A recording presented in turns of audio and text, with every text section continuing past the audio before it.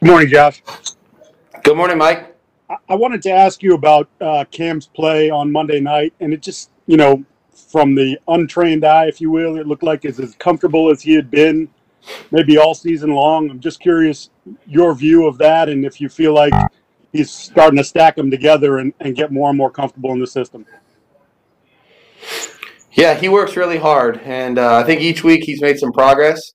Again, I've said it before. I'm pretty amazed by how humble he is and the amount of coaching he takes, and he is so receptive to anything that you want to work on. He has things he wants to work on as well, and I just think each week at practice, each day, he makes some progress. He feels more comfortable with doing the things that he's doing in the operation. I mean, he checked out of some plays the other day. He got us into some good plays. He's taking care of the football better as the season has progressed. We're continuing to try to work on those little things each week. And he has made progress, and we hope to continue to do that this week. And on the flip side of that, does his mechanics occasionally drive you bananas? and those are my words, not yours. But just sometimes it doesn't look like it should look. I think quarterback mechanics are all habits that are formed over time, and so good or bad. There's some good things and there's some bad things, and I think every quarterback that I've ever been with has things they want to work on and improve. And again, this is our first opportunity really with Cam during the course of a season to work on things, and he has made some progress in certain areas.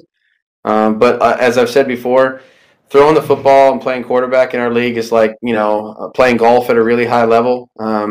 If there's one little thing off here or there, it could affect your accuracy, could affect your consistency, and certainly could affect your performance in a positive or negative fashion, depending on what it is. So, I think that's an everyday process, and he's willing to fight the fight, which I love. And we're continuing to work on little things as we go. And like I said, the goal, the name of the game right now is to try to stay in this improvement phase and just continue to make steady progress as we go through the middle of the season. Thank you. Yep. Next question, Eric Scalavino, followed by Chris Ryan. Good morning, Josh. Thanks for taking the time. How you doing? Yeah, no problem. Good. How are you doing? Great. I have sort of a general question for you. It's halfway through the season now, and you've played most of your games without fans in the stadium. And the people at Gillette recently announced they're not going to have any for the rest of this season. So how has the lack of a crowd impacted your game day experience personally? And how is that, a lot of times we see in games, teams build momentum based on the crowd and the crowd's reaction. And how have you noticed that may have played a role in how your team responds sometimes? Yeah, I think we've gotten used to the environment. I'm not sure that we all would nobody would really say that they would prefer this. And whether it's a home or away game, the home games, you feel like you definitely have some advantages there. Our crowd noise when the other team's has the ball, and then the momentum and the adrenaline that you can create. Making positive plays, stringing them together, along with the noise in the stadium. Again, I think at the end of the day, our performance is going to be determined by what we do during the week of practice and how we play on the game day. I don't think the noise would have much to do with that. We've seen that before. We've won road games, we've lost home games, and vice versa. So, there's definitely an experience that you miss. I'd say more than anything, personally, I miss my family being there. And we all these guys, the players, coaches, and everybody else sacrifices a lot. During the course of the week, time away from our families, and that day is usually a day where you get to share that experience with them. And so, that's a little bit of a missing piece for sure. But I'd say, like Monday night on the road, or another road game we played in Kansas City and Seattle. Buffalo, those are historically loud places. And when you play there without the crowd noise, it's definitively a difference. Because you're usually fighting the noise pretty significantly for 4 quarters on a road game. And so that's, obviously that's been a little bit of a different piece that we've gotten accustomed to now this year. And when there's people back in the stadium, obviously we'll look forward to that. Certainly miss our fans and the advantage that they give us at home. Has it made it a little bit easier, especially on those road games that you mentioned, not having to work with a silent count so much, or that kind of kind of approach? When you have to work with a silent cadence, there's a whole other layer of practice that you obviously have to work into that. So that's definitely something that you spend a lot of time on during the course of certain weeks to prepare yourselves to be ready to operate that way. So it's something that we haven't had to spend as much time on this season as we have in previous years when we've been going on the road. Appreciate it. Thank you, Josh. Yeah. Next question, Chris Ryan, followed by Zach Cox.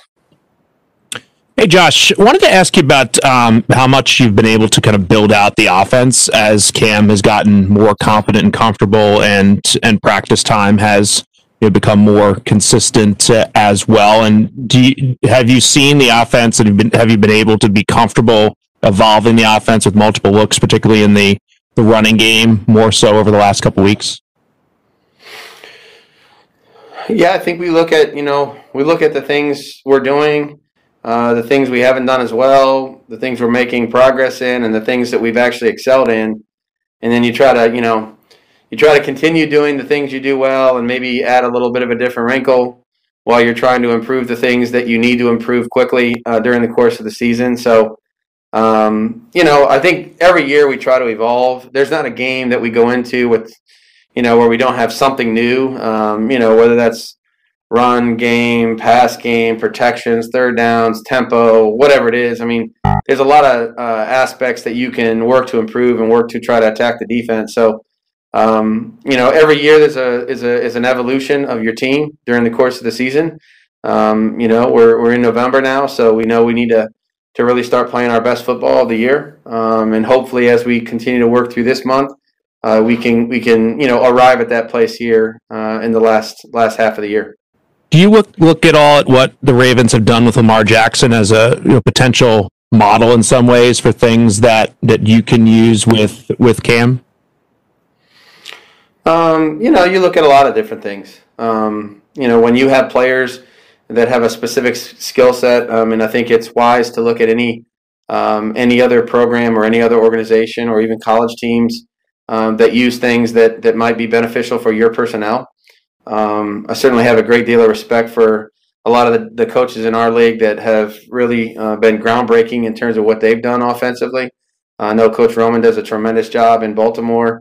Some of the things that they do, I'm not sure that really fit our personnel as much as it fits theirs. But look, we're Steelers by nature, coaches are. So if there's a good idea that you see on a Saturday afternoon, on your couch, in a college football game, then great. If not, then you look to try to create things based on your personnel. That's part of the fun of coaching. You can look at somebody else's stuff and kind of draw from it. But one of the challenges I think I love the most is to put down a white notepad and with your mind and the personnel that you have at your disposal, just try to sit down and create some things that fit your people. So I think there's a great deal of joy in that for coaches, and I know I certainly enjoy it myself. Thanks, Josh. Mm-hmm. 2 final questions, Zach Cox and Mike Giardi. Hey, Josh, you just mentioned the personnel that you have at your disposal. We typically don't see you guys go into a game with one available tight end, and that's been the case in the last 2 weeks. Has that limited what you guys like to do offensively, those injuries at that position?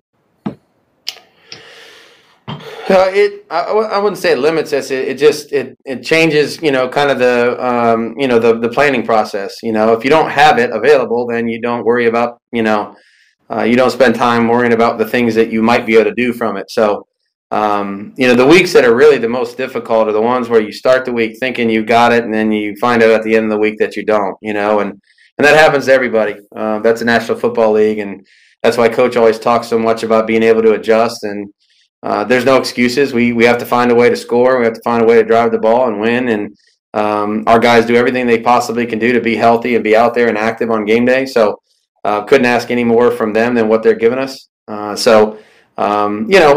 you have one tight end, then you sculpt the game plan that way, understanding that if he goes down, you better have a plan B and a plan C and a plan D.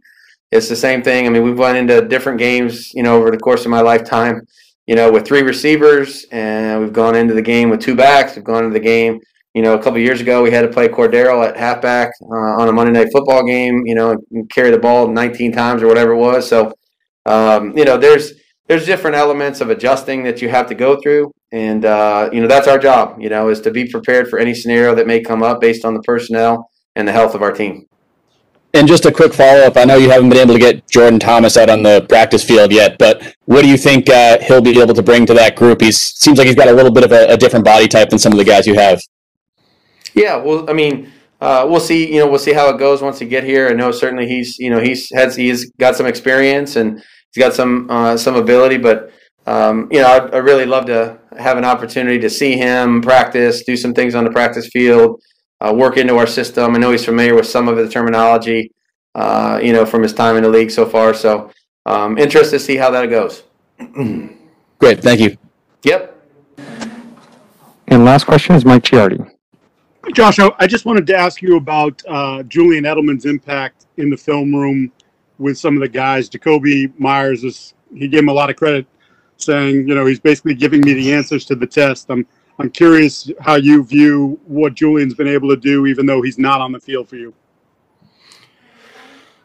Yeah, Julian's got a wealth of experience and knowledge, and a great, tremendous understanding of what we ask of our receivers in our system. So, he spent a lot of time, with those guys. He spent a lot of time with them last year, and encouraging them, trying to help them mentally, physically, with their routine as professionals, and with the things that you need to do to be successful in our program. So I think, between Julian and David Andrews and Joe Tooney and Mason and James White and Burkhead, and, we got a lot of guys they're very unselfish players, willing to give of their time, and to share their experiences with our young players. And I think, anytime you have a team full of guys like that, you have a chance to, really rub off on those younger players and help them improve as the season progresses. So, I'm always thankful for those guys. They do a great job of helping us out, and they really share our message with the players in their own way. Julian certainly does a great job of that with Jakobi and Nikhil and the rest of those young guys. Thank you, Josh. Thank you, everyone. You got it. Thanks.